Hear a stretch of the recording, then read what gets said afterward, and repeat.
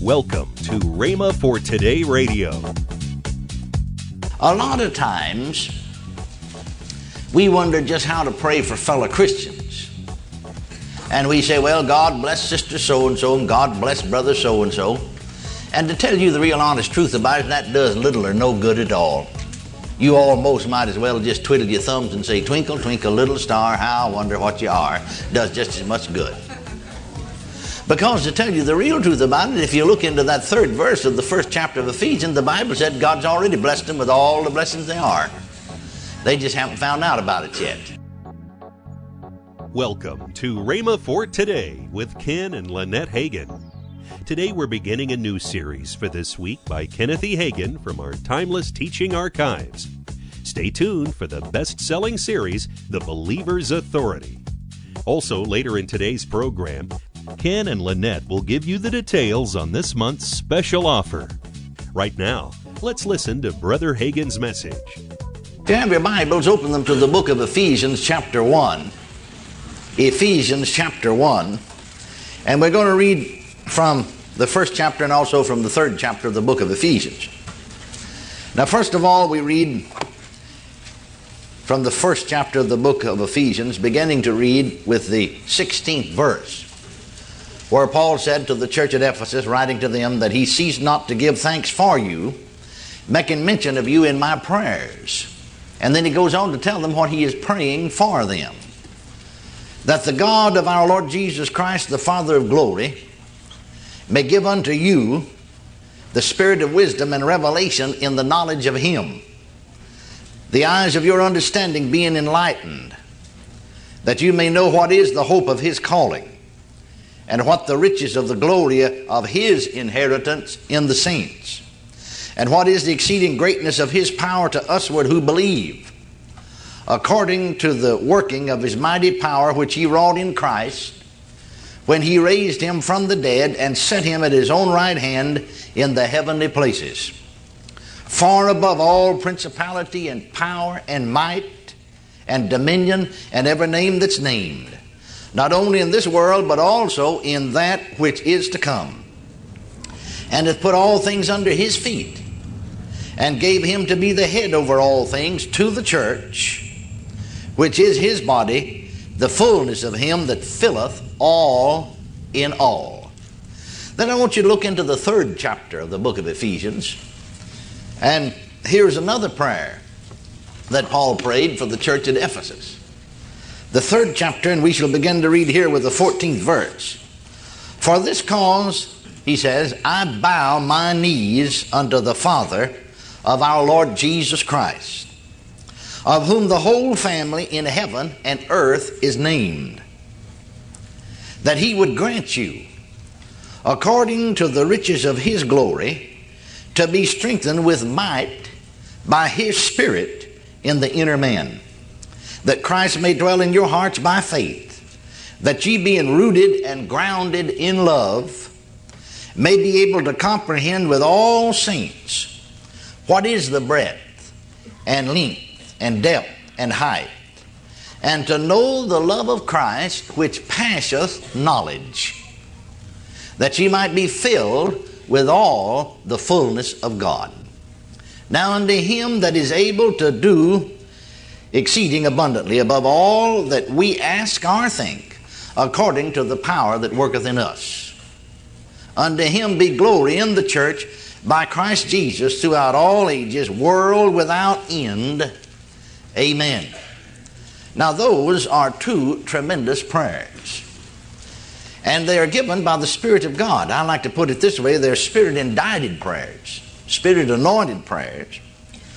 And they live on. And you can pray those prayers for yourself. A lot of times, we wonder just how to pray for fellow Christians. And we say, well, God bless sister so-and-so, and God bless brother so-and-so.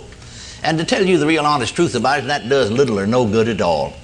You almost might as well just twiddle your thumbs and say, twinkle, twinkle, little star, how I wonder what you are. Does just as much good. Because to tell you the real truth about it, if you look into that third verse of the first chapter of Ephesians, the Bible said God's already blessed them with all the blessings they are. They just haven't found out about it yet. And so what Paul did was prayed that the eyes of their understanding might be enlightened so they'd know, praise God, what was freely given unto them of God. Can you see that? I remember the last church that I pastored, and I'd been preaching about 15 years. Really at the time I started praying about 13, 14 years. And I would just leave my Bible on the altar in the sanctuary open to Ephesians 1, or if I'd closed Ephesians, the 3rd chapter. And every time I'd go into the church, parsonage was right next door to the church, and my study, pastor's study, was there in the church. And so I'd go in and out the church 3 or 4 times every single day, sometimes half a dozen times. And every time, over this period of time of probably 6 weeks or so, that I'd go into the church, I'd bow on my knees before the altar, and I'd say to the Father, now, Father, I'm praying these 2 prayers for myself. And everywhere Paul said, I pray that the eyes of your understanding, I'd say that the eyes of my understanding be enlightened. Everywhere he puts you, I put me. Amen.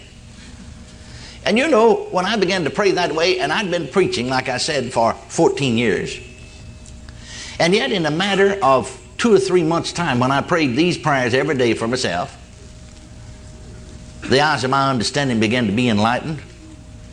And I saw so much in the Scriptures. I learned more just by praying these 2 prayers. When the revelation of God's Word came then, I learned more in a matter of 6 months than I'd learned in 14 years put together of preaching and pastoral work and studying every day. In fact, I got so much revelation on the Word of God, I said to my wife, what in the world have I been preaching? Because one of the deacons had come by and tell me to get in out of the rain. Now, start praying those prayers for yourself. And then here's another little secret. For fellow Christians, in wondering how to pray for fellow Christians, now praying for sinners is a different subject. We'll not get on that right now. But you see, Paul's praying for believers, the church at Ephesus. It belongs to the church wherever you are from. And I know in some of my own kinfolks, I'd talk to them about certain things. Remember on one occasion, out on the field in field ministry, and I'd come back by home, and one of my relatives was in desperate need. They needed help, physical help, divine healing. They needed some spiritual help. And I tried to talk to them to get them to see certain truths from God's Word, but they just didn't see it and didn't agree with it. Seemed to be very opposed. Well, I went my way, and the next meeting I went to every single day. In fact, right at first, I'd do it twice a day. I'd kneel by the bed, my bedroom, and I'd just open my Bible to Ephesians 1 and then Ephesians 3, and just say to the Lord, now, Lord, I'm praying these prayers for so-and-so, and call their name. And I'd just read that prayer off, put their name in there. And I did that for 10 days, at least once a day, and most of the time twice a day. At the end of 10 days, they wrote me a letter and said, you know, I'm beginning to see things I never saw before. Praise God. See, it began to happen. And so you'll learn here how to pray for fellow Christians. This is what God wants you to know. And if you come to know what He's talking about here in the 1st chapter of Ephesians, the 3rd chapter of Ephesians, you won't need anything else.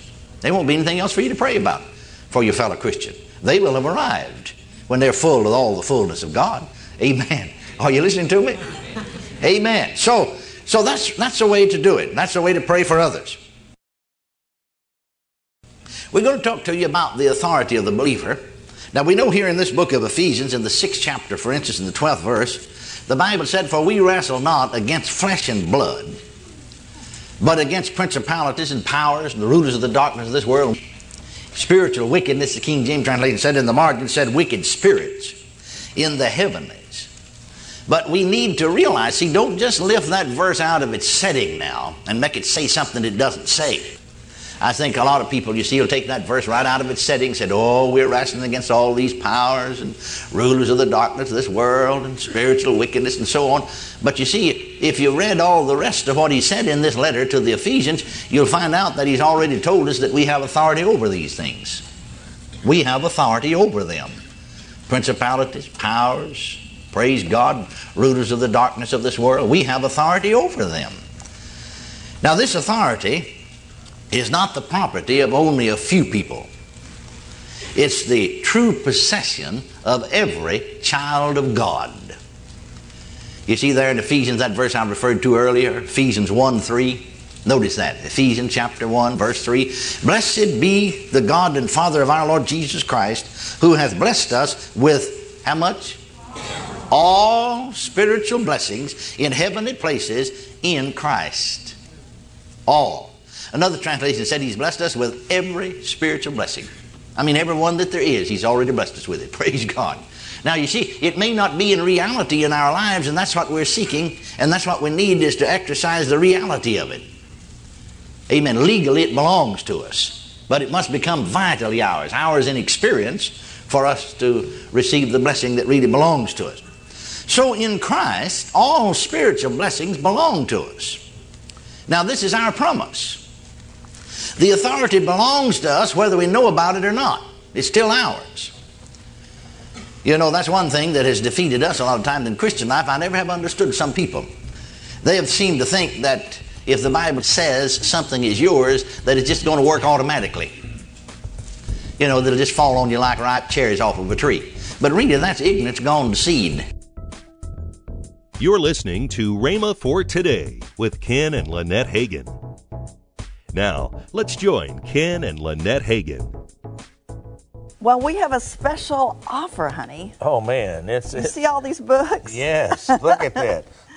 I believe it's 9 books. Uh-huh. Now, we put together some FLP bundles, and that's Faith Library Publications. That's right. And these packages are available, they were available through January the 31st. Started November, and they're available through January. And that's 30% off of all the packages, and we have several different packages. You can go to rhema.org and find it. We got one that's all of my dad's CDs. We got one that's all of the Faith Library books. Yeah, all 201 Faith Library books. Then there's a package of 4. That's mini books, 51 mini books. So there's just all kinds of different ones. But this one we're featuring this month on. And I think this is great. Program. This is a study package.